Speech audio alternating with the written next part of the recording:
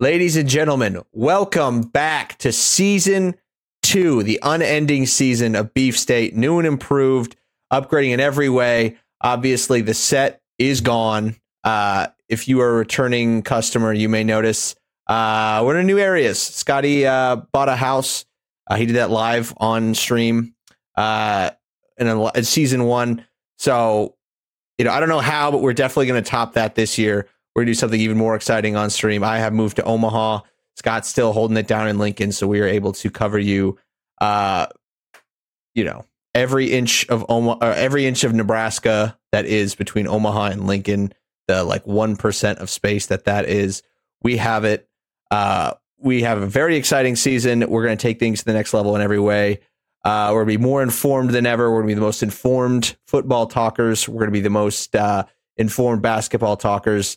We're going to be talking, obviously Nebraska sports, mostly Nebraska football. We're going to talk about the NFL. We're going to talk about the UFC. We're going to talk about whatever piques our interest. We're incredibly excited for ourselves and incredibly excited for you guys. I'll kick it over to Scotty in a second, but we do have to say it is volleyball day in Nebraska as we record this.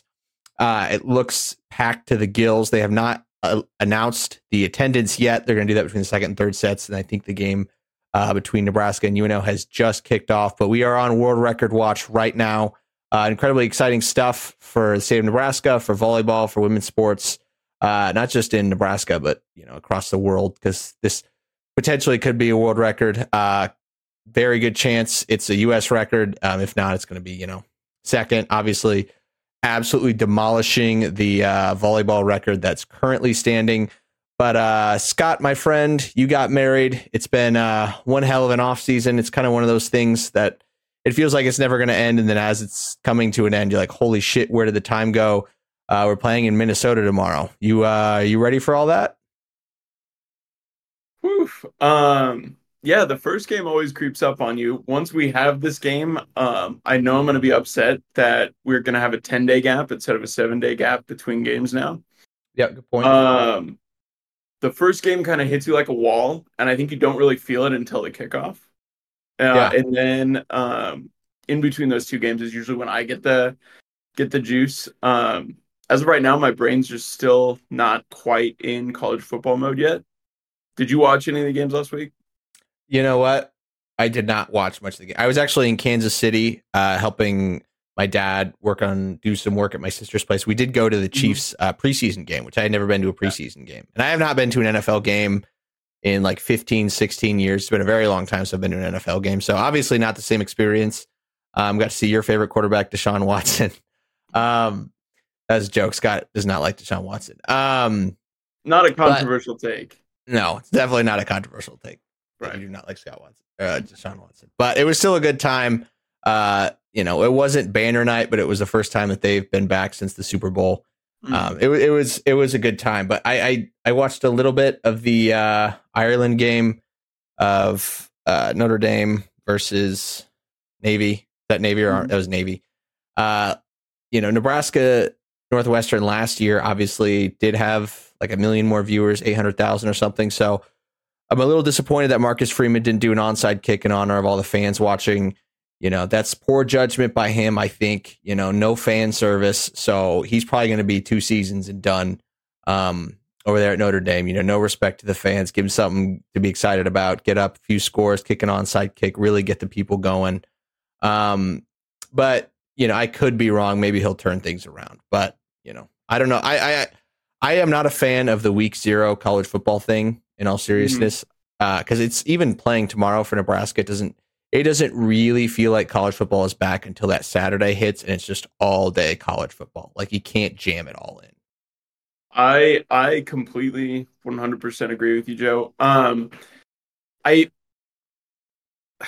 suppose I don't want him to move it back later. I want college football to be now. But yeah, I maybe it'll be good because then we'll get to just watch the Huskers on Thursday and then consume a full slate on Saturday. I haven't even checked the slate this weekend. Do we have any good games, or is it just typical week 1 stuff? It's pretty typical week 1. The marquee one, I guess, that people, it's maybe not going to be the best game in the world, but almost, second place team TCU going up against Colorado. Obviously, a lot of talk about Colorado and Deion Sanders. TCU dropped to like 17th or something in the rankings. Obviously, Colorado's not rated coming off a 1-win season. But I don't think there's any doubt that that's what people are going to be watching. I'm not super filled in with the slate, but that's one of those games that I think Iowa, Utah State, Iowa's going to be can't miss this year. Not just because we're Big Ten fans, but just the offensive thing, the punting. It's just no matter what happens, it's going to be. It's like got Sicko's committee football written all over it. Yeah, what's his name? Brian Ferentz, the offensive coordinator for Iowa. I remember that he's on some sort of quota that he has to hit in order to keep his job. Yeah. And it's not specified if those are offensive or defensive points. Just the whole entire team of Iowa has to score 20 points a game. Isn't that right? I think we talked about this a lot when it's happened. I do think it is offensive points. I think we did figure that out. Because I think we were talking about how like, oh, that shouldn't be too bad. But I do believe that it is offensive points per game. That'll be interesting to watch. We should have a whole season tracker where every episode we update. Never mind. It's including both. So it is including both. I think so. Yeah. Which they brought in Cade McNamara, so they're giving it all they got. But we'll see if he's healthy and he's able to toss the football around. Yeah.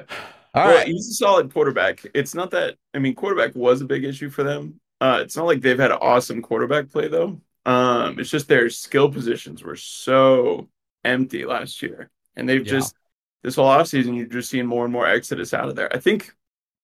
What did they have? 2 scholarship receivers for the spring? Something like that. Yeah.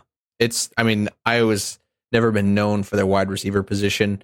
Certainly known for their tight ends, but, I don't know if it's especially a running back, known for its running backs, which is kind of odd to me. I mean, they've had good running backs, but, they haven't had the kind of success that they have at wide receiver that they normally have at tight end, which is kind of surprising. Scott, let's talk a little bit about the off season and heading into this year. We're going to kind of briefly go over the season expectations because, we're a little late to the party. Scott was kind of kicking my ass to get back into the show. But we're going to talk a lot about Minnesota, but let's just talk about kind of the season, Matt Rhule's first season as the head coach of the Nebraska Cornhuskers, obviously not as much riding on this season, I don't think, as there have been in years past. There's not a lot of pressure compared to what, Scott Frost was the last 3 years or so. It was like, hey, is this guy actually going to work? In each season that tension kind of mounted and, halfway through the Notre Dame or the Northwestern Nebraska game in Ireland, you kind of knew, hey, Scott Frost, this isn't going to work out. And then you had to, suffer for a few more games. I think, if things get off to a little bit of a rocky start, I don't think we're like, clawing our eyes out like, oh shit, this is another horrible run. Unless things are really, really bad, even if, we lose a few games early, I don't think there's too much panic from anyone. There's not that same pressure. Matt Rhule traditionally at Temple and at Baylor has taken a while to turn his programs around. So we can talk about how much that changes with transfer portal and NIL and that kind of stuff. And I think it has changed, but overall, I think that, this is kind of a we can all, take a deep breath kind of year, because I think everyone's pretty happy with what Matt Rhule has done so far in the offseason. So I think it's just, we can all, as long as the season goes okay, I think we're kind of in a good spot. Yeah. Well, the 2 stops he's had at college football as a college football head coach, they've both been 3 years long. They've both been taking over programs that were at rock bottom. And now this might feel like rock bottom for Nebraska, but it's not rock bottom compared to where it could be for the rest of college football. No, nothing compared to where Baylor was.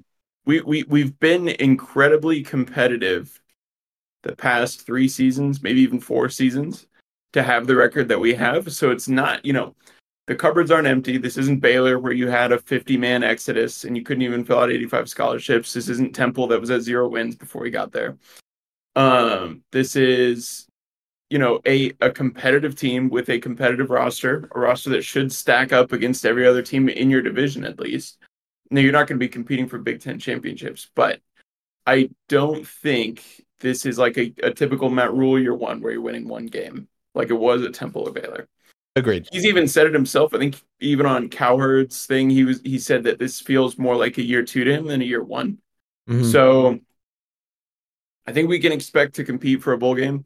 I think we can expect also just with the way the schedule lines up to be engaged for the whole season. Yeah. Because there's not many games that are unwinnable beyond maybe the midpoint of the season. Yeah, Michigan and games like that. Yeah. So I think once we get to like halfway through, then it's like every single game is super interesting because they're all winnable and they're all going to be very impactful towards our I think success this year. I think A-, I would say, is making it to a bowl game. Yeah. Also, I think the fact that you play on the road your first game against a tough, division opponent kind of takes pressure off. I don't think it adds the pressure to Nebraska. I think, and we'll get into this more later, but I think that it's kind of just ripping the Band-Aid off for players too. Players that have been here a long time. I mean, players feel pressure too. Like, they may, they're not, you don't have juniors and seniors who are saying, oh, well, it's Matt Rhule's first year, so I don't have to worry about anything. There's no pressure on me, because these guys have their own goals. They have their own aspirations. They want to play in the National Football League. They want to be successful in college. These guys aren't, when a new coach takes over, you don't reset and you have 4 more years of eligibility. These guys want to compete and they want to win now. So when you go and you have your week 1 game, primetime on Fox, with the GOAT Gus Johnson calling your game, divisional road game, they do their sellout, like Golden Gopher game, whatever it's called. I think it kind of just, it's so much stuff that it kind of just cleanses your palate. And it's like, yeah, this is kind of a lot, but let's just see what we can do. This is not, let's just do what we can. We don't need to win this game. We don't need to win, the Big Ten West this year. Let's just take it game by game. And I think that kind of just, it sets the right tone, whether you win or not. I mean, I think the only way that this is terrible for Nebraska is if they just look like absolute dog shit, which I don't expect to be the case. No, and I expect to be engaged the whole season. So last year, the first 3 games were really exciting because it was turmoil and survival mode and tons of emotions. And then, Scott was fired, and then it's like, okay, now what? We were out of bowl contention pretty quickly after that. We were on our 3rd string quarterbacks. You just got to be numb for a few games last year. Yeah, last year was tough. What we needed, but it feels good to be engaged and excited and hopeful for the future, because I think after Scott was fired, or after that Georgia Southern game, and we lost, and I hated that we lost, but then I felt a huge sense of relief that we're finally going to have closure on this and move in a new direction. And I think the fan base and the program, both in Matt Rhule's sentiments and in how just we've been engaging with other fans online, it's pretty humble the way we're going about it. It doesn't feel like it was when Scott Frost was here, when we expected to go out and beat the Big Ten West, especially with our scheme and our system and our better facilities and better athletes. I think it feels more like, hey, we're just going to come out and compete and play hard. Yeah, he's talked a lot about what, and I don't think it's just Matt Rhule trying to fish for attention. I think he genuinely feels that, playing tough, gritty, in the trenches. He's talked a lot about 4-minute offense, which, we have a fullback again. Like, these are things that Nebraska fans want. And I don't think it's just fan service. If it were just fan service, I would think it's all bullshit, but I don't think it is. I think that's how Matt Rhule wants to play football. I think he thinks it's important to winning in the Big Ten. We'll kind of see how that translates over the next few years, if that's the direction it goes with the addition of, Oregon and USC. But that's, down the line, which, there's arguments to that, those teams might really, really struggle against, a Big Ten West type team that's, just tough and grinds out the football, because it's not necessarily how a traditional West Coast offense wants to play. Whatever, that's more down the road. But I think I do agree. I think bowl season is very possible. I'm not gonna put all my eggs in that basket. I like your definition of that being an A- season. I don't even know if I'd say maybe B+. I would say 8 wins would be 8 wins. I'd probably put an A+. Yeah, A plus wins plus is maybe. firmly A plus for me. A plus. I was looking at our schedule, and I don't want to say 8 wins is likely because I don't think that's true. And I don't think any fans should be expecting 8 wins. But I went through game by game. This is not the hardest season we've ever had. There's a lot of very interesting things. Like this, obviously, Michigan, you look at the schedule, Michigan's by far the hardest game.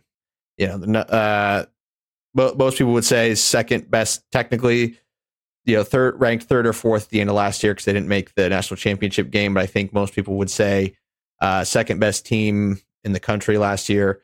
You know, have won the Big Ten 2 or 3 years straight. Very, you know, we know Michigan is a very good football team. There's no doubt about that. But we're not playing Ohio State. I kind of wonder if the fact that we play Minnesota on the road to start in prime time kind of skews how people view the season. Because this legitimately might be like our second or third hardest game. Like, seriously. Yeah. I think, honestly, I think Wisconsin's going to be good. And I think that, you know, we caught Maryland. We're catching Maryland on the way up. They've got a good quarterback, a good coach. Who knows where that program will be because those guys are inevitably leaving, probably even after this year. But yeah, I mean, I know Minnesota's got a lot of questions. I think I just respect the program that PJ Fleck has built. Yeah, and elite program. I think it might just be good to get this one out of the way. You know, if you like first game under a new coach, not always the best. You know, right? Beginning of the season type of thing. The way that we know Matt Rhule's teams have always gone in the past is they get better as the year goes along. They might start and struggle early, especially in his first year. So, you know, I'm fine with getting like a schedule loss if that makes sense. Yeah, no, I totally understand that because when we look at it, you know, I would kind of err on like if I had to, I'd probably pick around my expectation would be probably around 6 wins for the season. I don't think that would be, I mean, our best season in like 5-6 years. You liked it there for a second. But man, I mean, obviously start at Minnesota, go to Colorado. Colorado, a lot of questions. Some people are very high on Colorado. I don't know if we would be under that umbrella of people. Then you have NIU, LA Tech. Obviously, Michigan's going to be very, very tough. Illinois is going to be very, very tough. In you know a different way, but Brett Bielema's always got his boys rearing to go. Bye week, then you got Northwestern, which who the fuck knows what's going on with Northwestern. That place is, you know, absolutely on fire. You've got Purdue with another new head coach, Michigan State, which has not been performing the way people thought they would. You know, Maryland, yeah, they've been playing better, but you know, I feel like we kind of say that all the time, and then they generally maybe do about as good as they should, but they're never, you know, they're not going to eclipse 7 wins. They've got 3 probably not 100% guaranteed losses on their schedule. And, you know, they've got to play the rest of the, you know, a couple teams from the Big Ten West and the rest of the Big Ten East. I don't know what their non-con looks like, but it's probably a 6 or 7 win Maryland team. Probably in the same boat as us. I think Michigan State, Maryland, and maybe even Iowa. I think those are just straight pick'em games. Okay. Here's what I would say. If we're 3-3 by the time we're done with Illinois, I like where we're at because I think I'm just going to write down Northwestern as a W. Yep. And then it's win 2 out of 5. And I think Wisconsin, maybe you could write in as a loss. And then you just got to win 2 out of the 4 pick'ems. That's 6-6. So I'm very interested in Wisconsin this year because obviously we are both high on Luke Fickell. He's an excellent football coach. We've all seen what he's done at Cincinnati, but I'm very curious to see how this offense shakes out. You know, I don't know his name. The offensive coordinator does not run the offense we would expect to see Luke Fickell run. The new quarterback they brought in doesn't necessarily run the offense that we would expect Luke Fickell to run, which may be, you know, they absolutely light it up, and that's totally possible. Wisconsin could be very, very, very good this year. I think there's also a chance. I think there's also a chance that there's something weird going on there, and maybe he was, told to bring in this new offense that, maybe some higher ups might want to see run. That could not be the case. But if that's the case, I think that's very worrisome anytime you have that kind of interference, if you don't let a good coach just do his job. So I think Wisconsin will still be good. But I think, they are the ultimate question mark team in the Big Ten for me this year. I think they could be, they could win 11 games, or they could, really struggle. And I think they could win like 5 or 6. I think 5's probably too low, maybe 6 or 7. We'll say that. But that's maybe the most interesting team in the definitely the West, and then East. For sure. Yeah, they have a better chance of competing for the Big Ten right away than we do. Because it was a good program they took over. Firing Paul Chryst feels like firing of Frank Solich, and so we'll see if Fickell is like more of a Bill Callahan, or if he's going to be legit one of the best coaches in college football. Like he's been considered, and we all wanted. If Nebraska hired Luke Fickell, I would have been over the moon. But I think it's just a different situation. So I think I like Matt Rhule better for our situation, because he's got to build something up. And Fickell certainly did that at Cincinnati, but it took a long time. He's been the head coach of Cincinnati since he left Ohio State back, when Urban Meyer got there. He was there for 9 years. Yeah, he was there for a long time. That's a long time. Yeah. It's clear that Wisconsin's administration was in on the decision. Obviously, they still owed a lot of money to Paul Chryst, and I think they knew that there was a ceiling Wisconsin was putting on itself by running the offense that they did, and that they needed to make changes if they wanted to reach a different level in college football. Yeah, and so with the additions of Wisconsin and Oregon, who run the type of offenses that you can win national championships with, they USC. They're going for it. They're pushing their chips in. That's what this is. Yeah, I think you meant Oregon and USC with the addition, which I was actually going to make that same point. Yeah, you said Washington and Oregon. I want to say like that may end up being the right call, especially with the addition of Oregon and Washington, which came after. But we'll see. And a lot of people have mentioned, the firing of Paul Chryst and how that kind of the similarities that brings up with Nebraska football. You brought up Frank Solich. A lot of people bring up Bo Pelini. I think it's more of a Bo Pelini thing where we were winning. We're always winning. But we were not competing in the way that, people thought we could. Still kind of, especially the timing of the Paul Chryst fire. It just seemed out of nowhere. Also, the what's his face, old buddy, the receivers coach or offensive coordinator that everyone thought was a shoe-in to get the job, who's no longer. Yeah, what was his name? I should know his name. He is at Illinois.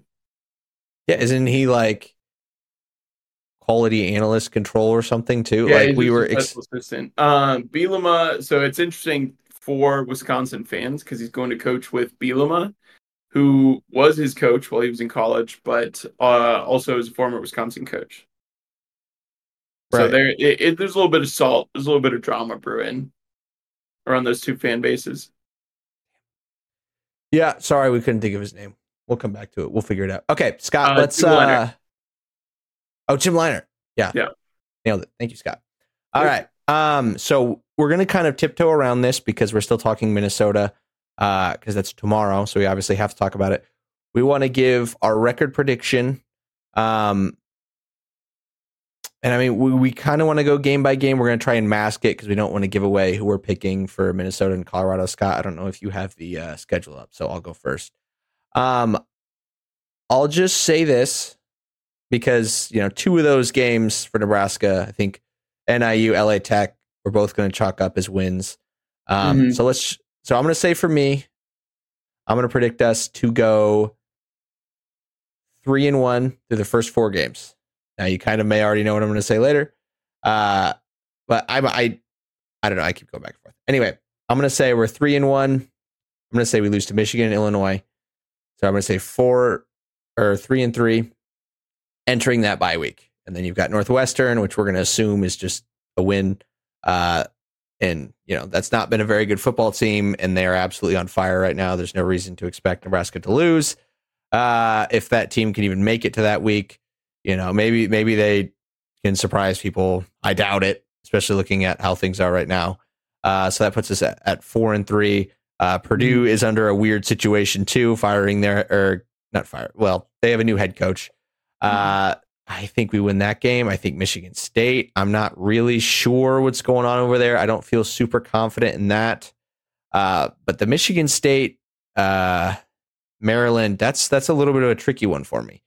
I think we probably win one of those. I think we lose one of those. So I think, what do I have us at there, Scott? I've got, man. I was not keeping track at home. I even have a pen next to me. I know. I'm 3-3, 4-3, 5-3. I think we win 2 of our last 4. Where does that put us? 7? 7 wins? Northwestern, Purdue, I have as 2 W's. Wisconsin and Iowa. Oh, God, I was winning 8 games. I might have to split that. All right, well, if you want me to go through it. No, okay. I want to say we will win 7 games. So I have us at 5-3 before Michigan State. We drop 1 between Michigan State and Maryland. We drop 1 between Wisconsin and Iowa. I think that puts us at 7-5. I feel pretty good about that, actually. Yeah, absolutely. Okay. So I think whoa, I have last year's schedule pulled up. I was like, why is it saying Northern Colorado or North Dakota? I was like, what the heck? All right, some of those, don't pencil those in as wins. Some of those games are tough. It's true. That North Dakota game was tied at halftime. Yeah, I was at that North Dakota game. That was the most awkward trip to get a hot dog in my life. A lot of Mickey Joseph talk that definitely came to fruition. Shout out Memorial Stadium adding Chick-fil-A. No, fake news. That was a lie. He lied to us. Okay, so I agree. I agree that we're going to be 3-1. I think Colorado is the easiest game on the schedule. I think that. Damn, you're putting them worse than LA Tech? I'm putting them worse than Northwestern. Oh, okay. Conference. I think we lose to Illinois. I think that's a really good football team. I think we lose to Michigan. So 3-3. Okay, so far we're pretty much dead on. Beat Northwestern. Lose to Purdue. Beat Michigan State. Lose to Maryland. Lose to Wisconsin. Beat Iowa. So you've got 6. So we had very similar. I think the only difference was I had us beat. I think you had us losing to Michigan State and Maryland. Okay, I had one of those Purdue. as a win. Or Purdue. I had Purdue as a win. I'm not super confident in Purdue. Okay, so you've got 7-5. I've got 7-5. You've got 6-6. Hey, these are, I feel like, I don't know about you, these feel pretty conservative for how our usual season predictions go. So. Yeah, right. Going through the Big Ten West, we usually are like win, win, win, win.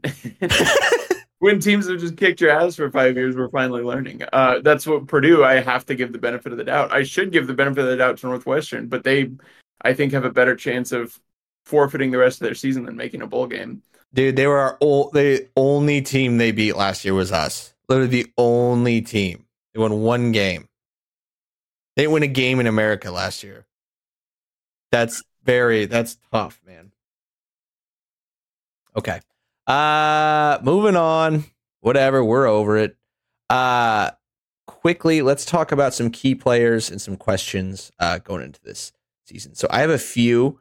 I'll kind of read off mine so in case you need to gather your thoughts a little bit. The first one, I think it's it's the most obvious one to say, so we'll talk about it a little bit. But Jeff Sims, this season, as football goes, you kind of go as your quarterback goes. College football can be a little bit different depending on how you run that football.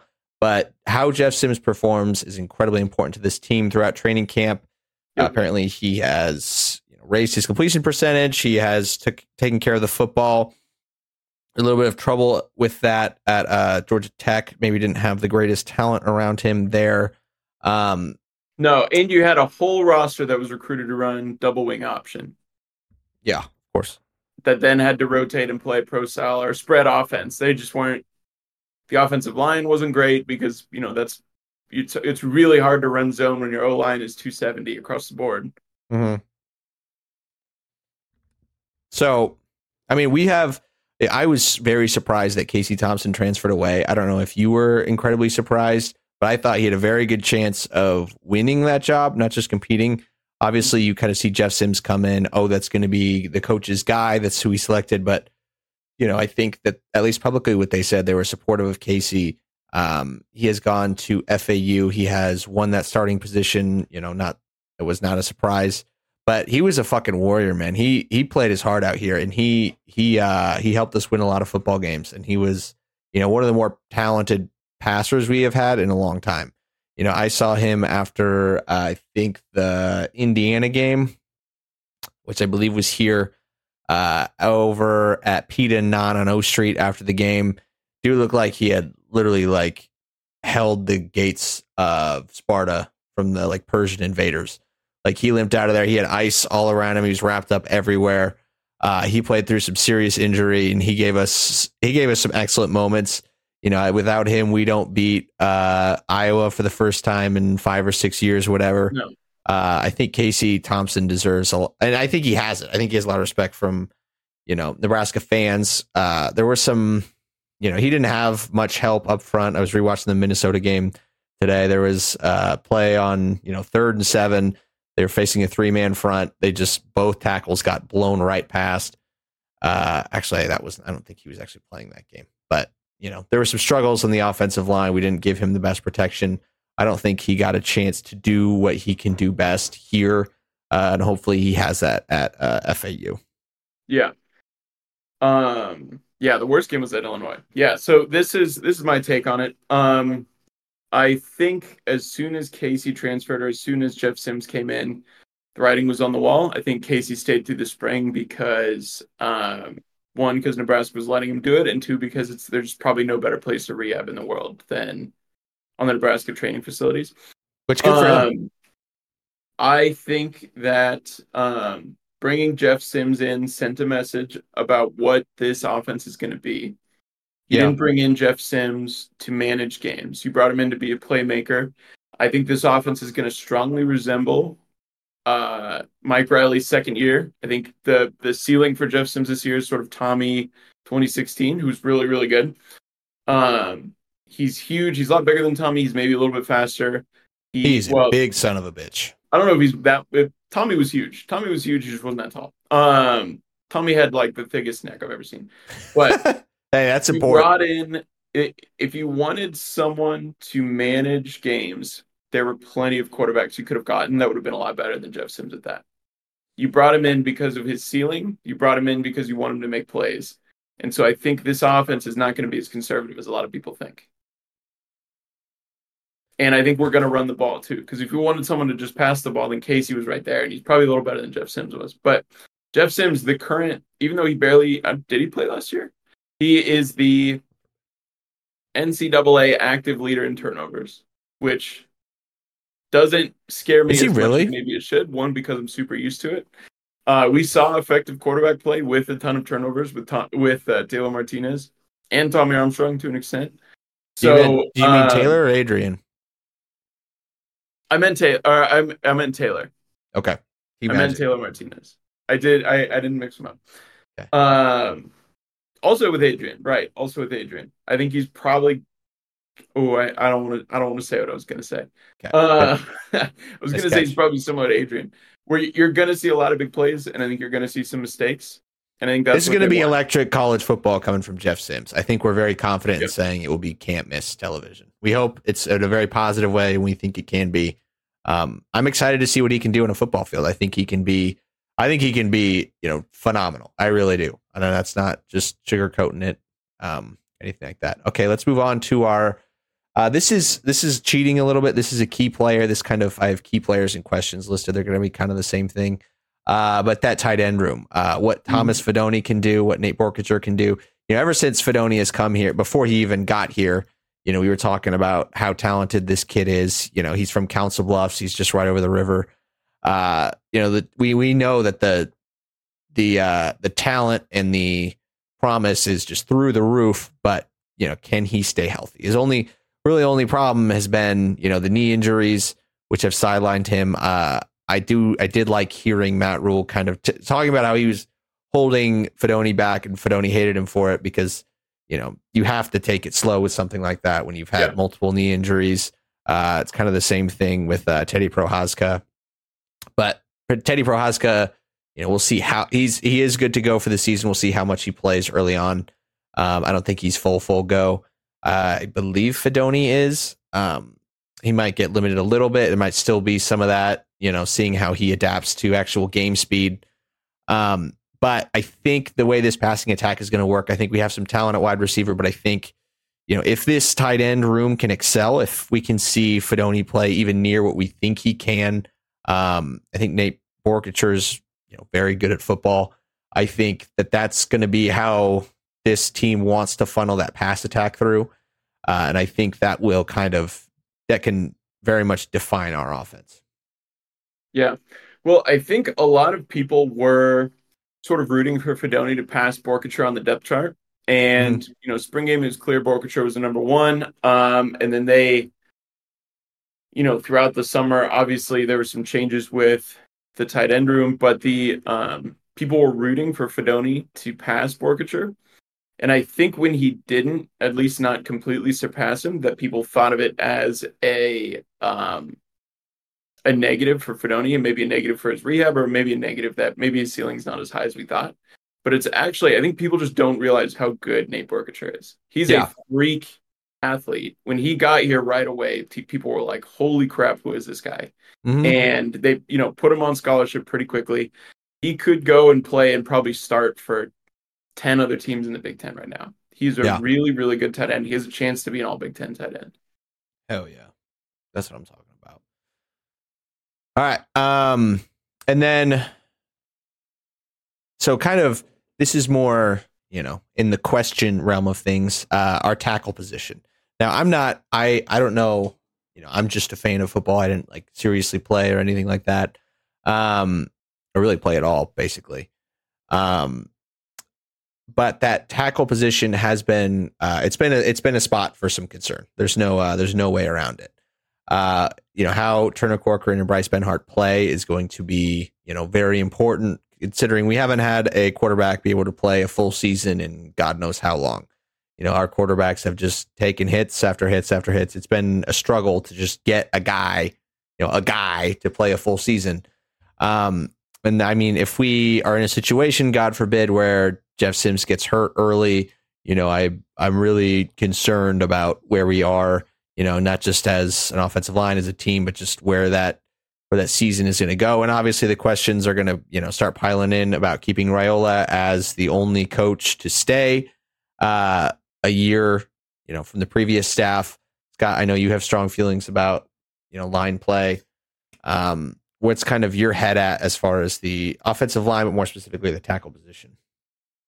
I think if Teddy Prochazka can play 10 games this year, it's going to bump the line play up a whole letter grade. He's phenomenal when he plays. What was that? He's phenomenal when he plays. Oh, he's excellent. And not only that, but what it does for Corcoran when you can move him to a different spot.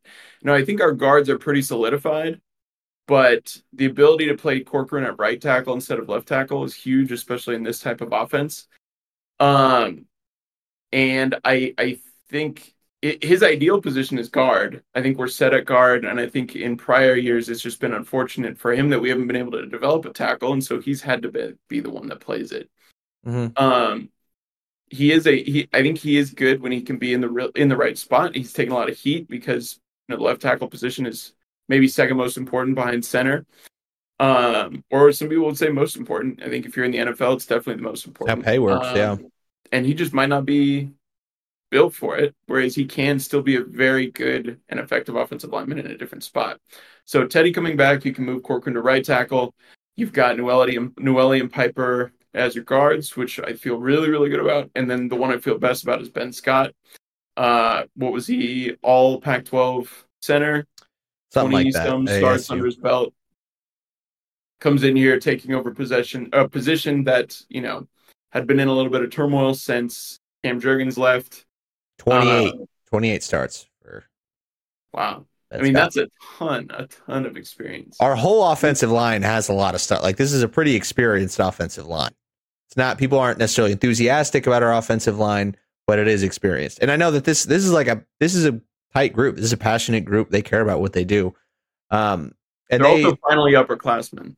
Yeah. And we saw some improvement over the course of last season. We did, like, the last few games, they played better, and you had a brand new offensive line coach. Obviously, was the management of player and personnel the best under Scott Frost? No, it wasn't.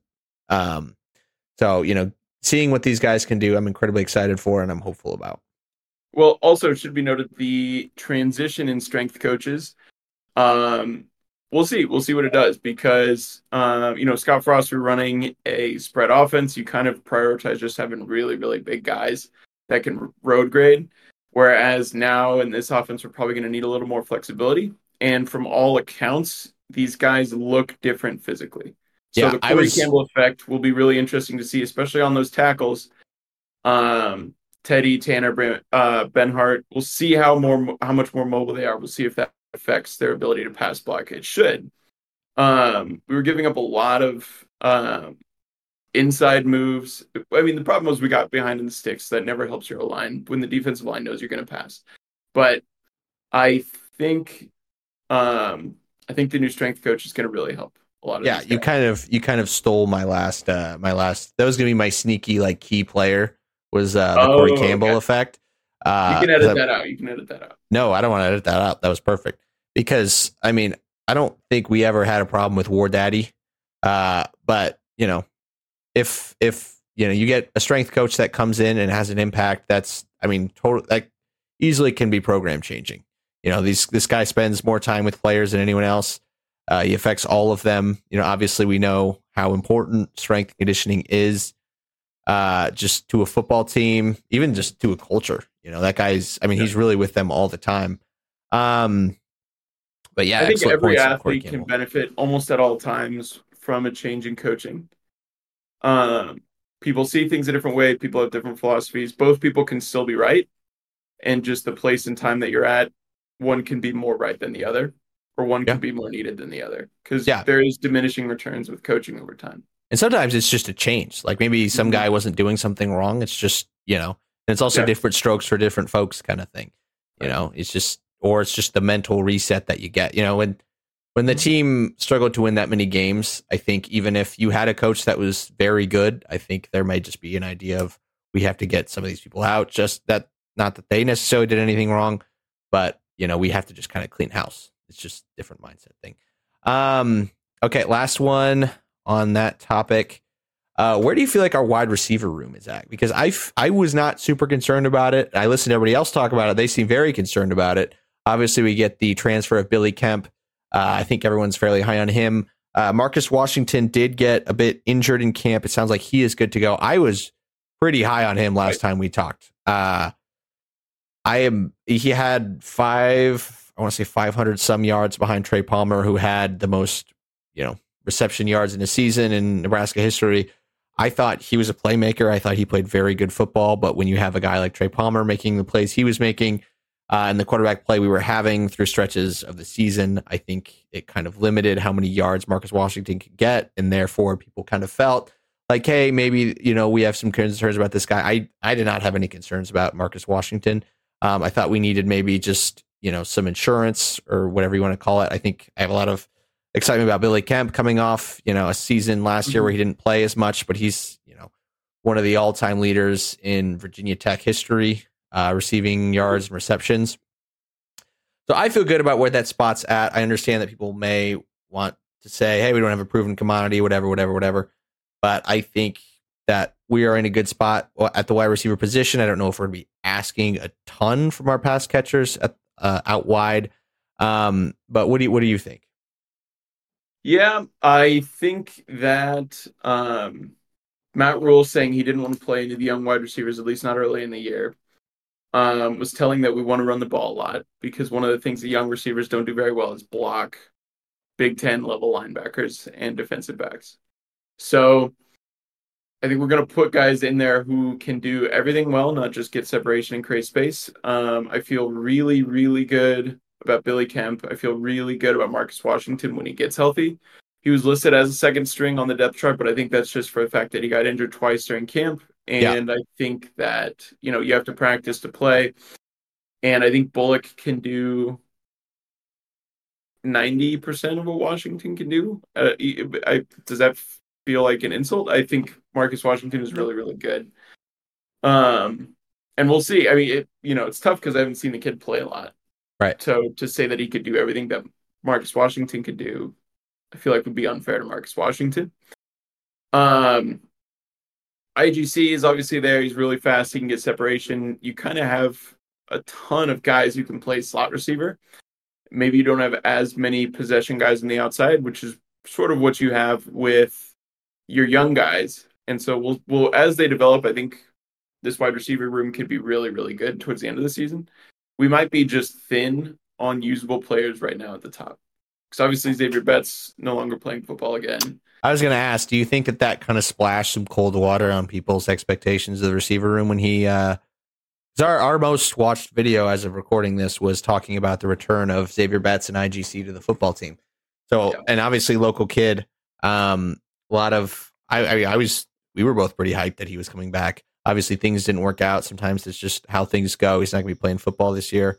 Do you think you think that kind of brought people up just to knock him down with his return and kind of raise their expectations just to drop him? I think you just didn't have anybody that was like Xavier Betts, at least nobody with experience. Mm-hmm. And there's not a lot of Xavier Betts. There's not a lot of teams that do. So he was going to be able to make certain plays that nobody else could. Not to say the offense can't be effective without him, and people can play definitely within the offense, but he had potential to, break games open. He was legit an NFL, but I mean, it wouldn't surprise me if he does go and play professional football to some capacity, or at least makes it on a practice squad of some sort, because he's that sort of freak athleticism. Yeah, there's no question about the talent there at all. All right, Scotty boy. Mm-hmm. It's time. We're here. The 2023 season is just really less than 24 hours away. Wow. 23 hours away as of recording this. Going to be primetime on Fox, visiting Minnesota in Minneapolis, up north. Sold out stadium for them, which is cool, I guess, for them. 40,000? I don't know. Minnesota's coming off a 9-4 campaign, Nebraska 3-9. This is the fourth straight season Nebraska's opened with a Big Ten conference game, which seems absolutely nuts. The Huskers are 0-3 in the previous season conference openers. Probably didn't need to read that off. You guys know that. That's from Evan Bredson at the Cornhuskers Wire. This is a very interesting game, not only because of the timing, because it's a divisional opponent, because of who it's against. Minnesota has been, we all know Minnesota very well. I believe Minnesota is the team we have played the most against since entering the Big Ten, technically, at the Heroes and Legends division or whatever. But not just because of the timing, but because of, this is always a difficult game. There's been, over the past 5-6 years, Minnesota's blown us out once. Nebraska's blown out Minnesota once. There's a couple 20-some point games in there. But other than that, it's been pretty one-sided. Minnesota's won pretty much all of them, but they've all been by almost exactly 7 points. So they've been tough games. They've been classic divisional games. So for Matt Rhule to open up on the road against Minnesota, it's certainly interesting. We've talked a lot about this. I think for Matt Rhule and the Cornhuskers, it's a little bit of just ripping that Band-Aid off right away. There's no ramp up period. There's no Akron. There's no home game. There's no pressure there's pressure in a home game too, especially with a crowd that wants it, that's sold out. I think for Nebraska, this might be kind of an opportunity, because Minnesota in the past, their first few games have struggled. They've played some teams that are supposed to be softballs, and they've kind of gotten away with a few wins. So I think this might be a huge opportunity for Nebraska, but it's also a very tough team. Minnesota's they're going to beat you up. They're going to punch you in the mouth. They might come with only 25, 30 active players and still beat you because, 30 of them have COVID. We'll just breeze right on past that. But Scott, what is your kind of takeaway on just this general matchup coming into the season? Yeah, well, what I'm really excited to see is Minnesota's offense versus Nebraska's defense. I know Minnesota graduated a bunch of really good O-linemen, but they just produce a lot of really good O-linemen.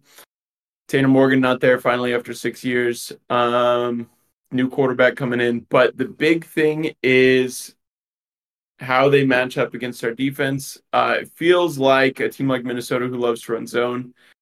It's just a defense that does gap exchange, so just stay on your tracks, get up to linebacker, there should be creases, but we basically ran a 3-3 against them last year, and it stymied them quite a bit, 0 points in the first half, and then they also played against Tony White's 3-3 defense in their bowl game versus Syracuse, and also really struggled there. Now, they did hire Syracuse, the guy who was calling plays that game, they hired him as their co-DC/secondaries coach, so they have Tony White's playbook. We'll see. I like our front six quite a bit. I like our depth there. I like how explosive we are. I think we're going to get a ton of penetration through they're breaking in a lot of offensive linemen. I think it all comes down to if we can keep them under 24, I think we'll win.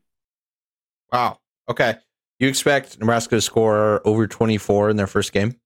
That's kind of a number that makes me a little uncomfortable. I don't hate the number, but I would guess, like, if I had to pick a score, I'd pick, like, Nebraska scores 20, 23 points. I am very interested. I just have no idea what Nebraska's offense is going to look like. I think it's just, I like, if Casey Thompson were the quarterback, I feel like I would totally understand what they're going to try and do. With Jeff, there's just so many unknown pieces on that offense. Anthony Grant, last year against Minnesota, he had 60 yards in the first drive against Minnesota, which is not something. Minnesota had a good defense last year. That's not something that you typically see. 60 yards. He had 120 or so yards. He yards per carried. He kind of demolished Mo Ibrahim. Mo Ibrahim had like 40 more yards, but he had like 15 more rush attempts. Yeah, so we were running the ball pretty well. Obviously, that came to an abrupt end. Nebraska had 5 straight 3-and-outs at one point. Just could not move the ball. Stalled out. That was a game without Casey Thompson. But now Anthony Grant's third on the depth chart, which I don't know how long that's going to last. I think that's a fumble thing. And also being stuck at the third string at running back isn't the worst thing in the world because you're still going to probably see some action, in some capacity. So, and if you're, I think Anthony Grant is a better running back as a change of pace back. I think he's a better running back with 10 carries than he is with 20. I think we saw that last year where he'd have these huge monster first halves, and then once team could get a beat on him and his cuts and defenses could adjust, then he became much less effective in the second half. Yeah, there was also... if he's a guy you bring in every 3 series, I think he's going to be uber effective. But if, if we kick that back to last year, that's... a lot of the talk was about Mark Whipple and his kind of unwillingness to run the football. And I know people kind of felt that he was flat in the run in terms of play calling with the run game. So I think that there's probably some of that in there. But where do you stand on this running back room? Because I've heard conflicting opinion. I thought that this was a pretty deep room. I have heard some people say the opposite because we've seen flashes from all these guys at some point. Gabe Ervin, Ramir Johnson, Anthony Grant. We've got a couple fullbacks now. Is this a group that gives you any concerns, or are you fired up for it?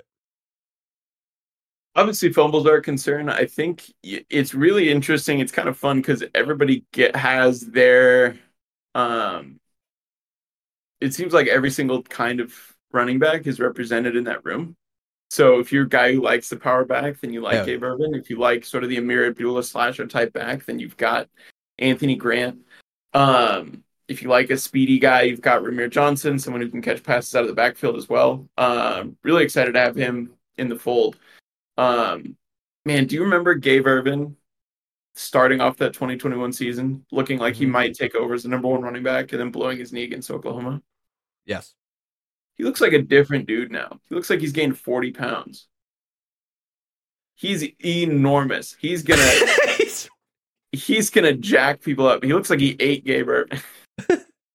This is the guy that ate Gabe Irvin. He's going to be our new Gabe Irvin. That's how it works, yeah, right? You get to take their name and title.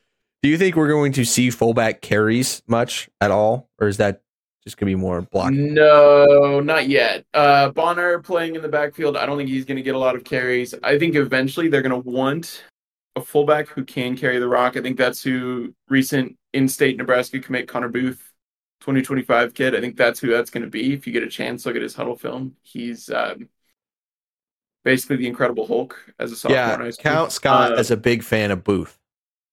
Yeah, I had to coach against him twice last year. It was a nightmare. Yeah. He's going to be awesome. I think he's a kid that you're going to want to get carries if they do end up playing him at fullback. They might want him at linebacker too, but I don't think right now we're going to see a lot of carries from the fullback. I think it's going to be more of a chess piece. I like Janarian Bonner where he could play tight end or split out wide or in the backfield, and then just the flexibility that gives your positions without having to sub. So without the defense knowing that you're going to be in a different formation or in different personnel. And, you could be in spread one play, and then the next play you've got a fullback and, you're running some weak ISO or stuff like that. It's I think he's sort of the most underrated player on the roster to me right now. I think everybody's going to love him by halfway through the season. Well, I mean, he's a fullback, so it's not going to be hard to get love. He's the knight. He's the knight on the chessboard. I don't know what they call him. He's probably an H is probably the most technical term. But so I did a little my very junior research on Minnesota, and I was very surprised on what I heard. So now I'm mostly just listening to insiders. Some of the stuff coming out from Minnesota was a little interesting to me. I didn't realize that they had that many defensive players graduate. Obviously, Tanner Morgan being the biggest piece to leave. He's been through Minnesota he's been there for 6 years. Ethan Kaliak-Manis is taking over for him. Nebraska fans should remember him. He came in for that whole second half against Nebraska. We probably win that game if Tanner Morgan plays the whole game, but Kaliak-Manis came in. That offense kind of found some life and was able to obviously get enough points second half to beat Nebraska last year. Minnesota, no more Mohamed Ibrahim. That's going to be a big deal. He was phenomenal in college. From what it seems to me, Minnesota is going to be more of a running back by committee. This is a situation where, they probably would like to have a game against, an FCS opponent or a G5 opponent to maybe feel that out a little bit. I'm not sure how set they are in Kaliak-Manis as well. So I was a little surprised by that. That did change my prediction of how this game was going to go, because Minnesota is kind of a team that you play, and occasionally, when they had the receiver that was playing lights out, who's now with the Ravens, his name is escaping me at the moment, Rashad Bateman. That team, Wisconsin, if Minnesota has the guys, they'll throw the football. If they have a running back, they'll run the football. So I think they might occasionally struggle with identity sometimes. Early in the season, we've seen them struggle a little bit against teams that they should, beat easily early in the season. So this might be kind of when Minnesota does not want to play Nebraska. I never took that into consideration. I only looked at it from Nebraska's point of view, but Minnesota's got some question marks at some pretty important positions. Their most important positions on offense for sure. And this might be a time where they would rather play. I think PJ said he would rather play, them later in the year than earlier in the year, which was surprising to me. Is an elite comment by PJ. I wish we had been doing the show a little bit earlier, so I could have snuck some more elites into this week. Everything is elite during PJ Fleck week. I shower more elite. I eat more elite. I drink my water more elite. My peas are more elite. I make sure that it's clear, so I'm a good teammate. But those were kind of my major takeaway. That's a Tom Herman line. It's Tom Herman. And then the Nebraska thing, the thing that I wanted to bring up before we were done here, Tristan Alvano was named as the starting kicker for Nebraska. That's going to be huge. He's played in big moments. Anyone who is somewhat familiar with Nebraska high school football will be familiar with Tristan Alvano. Obviously won the state championship, helped win state championship for Westside with a game-winning field goal in Memorial Stadium. Probably doesn't get an offer from Nebraska without that kick. or a few of those kicks that he had in that game, but he will be the starting kicker. Obviously true freshman. That's going to be, hard to go to Minnesota. It's not going to be super cold because it's still August, but to go and play in that situation is going to be tough. I don't have any doubts about him being able to perform, but kind of a tough situation to be thrown in for your first game. Yeah. Let's see where it goes. Special teams were a little bit improved last year. Billy Bush did a really good job. I think part of why PJ Fleck said that it was tough to play Nebraska week 1 is because you have no idea what their offense is going to look like. Yeah. We have no idea what their offense is going to look like. I think Alvano is one of those guys, sort of like Fedoni, where everyone was rooting for him to win the job. And he won it over a good kicker. Like, that was a real competition. And it's exciting. He must be good. If he won that job, he must be good, because it's not, our special teams, our kicking game was pretty good last year. Yeah. What do you think about Matt Rhule saying that we're not going to fair catch any kicks? Is that concerning to you? It seemed like a hard no, too. Yes, but as a football guy, no. I like that you're just forcing a guy to tackle you every time. I think you kick off is a good opportunity for you to set the tone. We're not going to exactly see the wedge anymore, but forcing 11 of their guys to run down the field and try and block you and forcing them to make a stop, I think I can get behind it. I can get behind the philosophy of it. As long as there's a philosophy, as long as there's some thought put behind it, then it's easy to sell me on it, because it seems like we haven't been well aligned on that, especially in special teams in the past few years. Yeah, I think we have the exact same opinion on that, because I would think more in the terms of, you are not going to bring the ball out to the 25-yard line every time. You're probably going to be closer to like the 23-ish when you average it out. However, there is an argument to make, especially in college. You get one kickoff return for a touchdown that can win you that, and not just like the score wise, but you do that early. Not even kickoff return for touchdown is kind of the extreme example, but you bring a ball out to a 50, that the juice that can give a college team, I think, is like unmatched, and that can literally like win you a game. So I think that there is, you can sacrifice, a couple, 1, 2, maybe 3 yards of average starting field position if that means, hey, we're going to, once or twice this season, we're going to get a kickoff return that changes the tone of a game, because that happens. We've seen it. We're usually on the receiving end of it in the past few years. But in that way, I think I'm okay. I also like that he was like, no, we're not fair catching kicks. We're not doing that shit. That was also very funny to me. Yep. I like that. Okay, Scotty, it's time for our first prediction of the year. So earlier in the show, we did talk about our expectations for the season, and I may end up going kind of against what I said in that. I was kind of vague, so maybe it'll save me. But when it comes to an actual prediction of this game, the one thing I would bet, legitimate money on, I think this game will be close. I think this is going to be a close game. I don't know if anyone's blowing the top off of anyone. I think there's still a lot of figuring out where these teams are at the quarterback position, running back position, all that kind of stuff. With my research on Minnesota, and kind of some of the question mark, not that they have, problems anywhere per se, but some of the question marks there, and, some of the things we talked about, I think I'm going to go Nebraska by 3 in this. I was going to pick Minnesota by 3, but I kind of talked myself into Nebraska by 3. Part of the reason I think I wanted to pick Nebraska to lose is just so I can say I picked Nebraska to lose once and I wasn't just a total homer. But I'm going to say Nebraska wins a very close one. We don't need to win this game. I think it's going to be close. I'm not crazy confident that Nebraska is going to win, but I'm going to lock it in Nebraska by 3. Yeah, Joe, I like that prediction. You kind of even talked me into it. Let's go. It's not like PJ Fleck to be unsure about his team. So I'm going to say Nebraska by 4. I'm going to say 28-24. Damn, a blowout. Okay. I didn't know you were getting crazy with it. That's what I'm talking about. Big Ten West blowout. That's a Big Ten West blowout. That would be very exciting if we go into Colorado already up. If we win, we're gonna feel like fucking superstars. Like It's we're gonna on, feel yeah.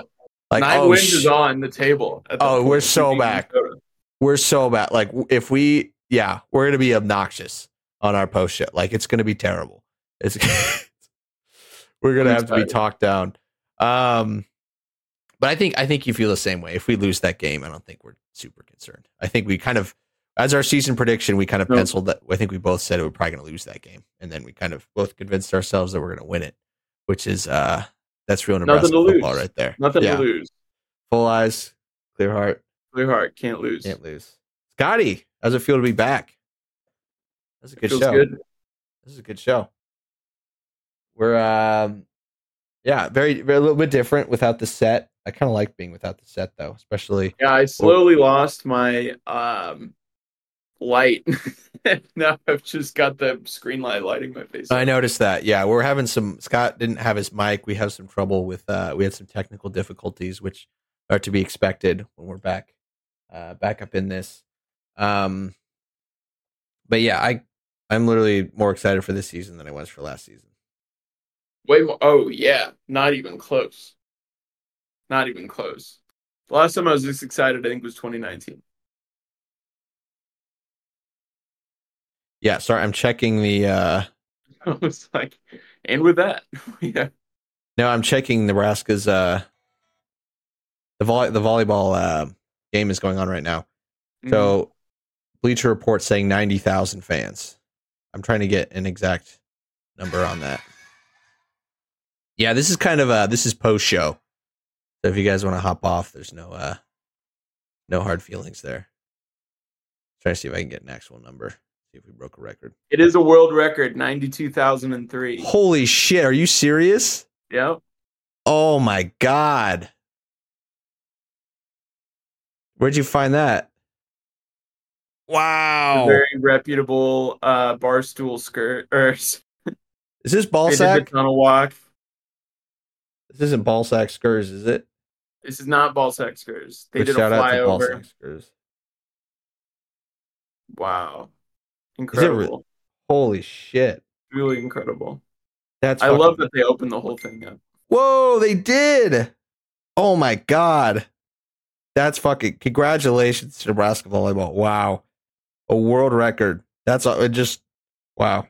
Congrats to Nebraska volleyball, the state of Nebraska, women's sports in general. That's fucking awesome. Wow. Congrats. And Scott didn't want to go. That's not true. That's not true. We both wanted to go. It was hard to find tickets.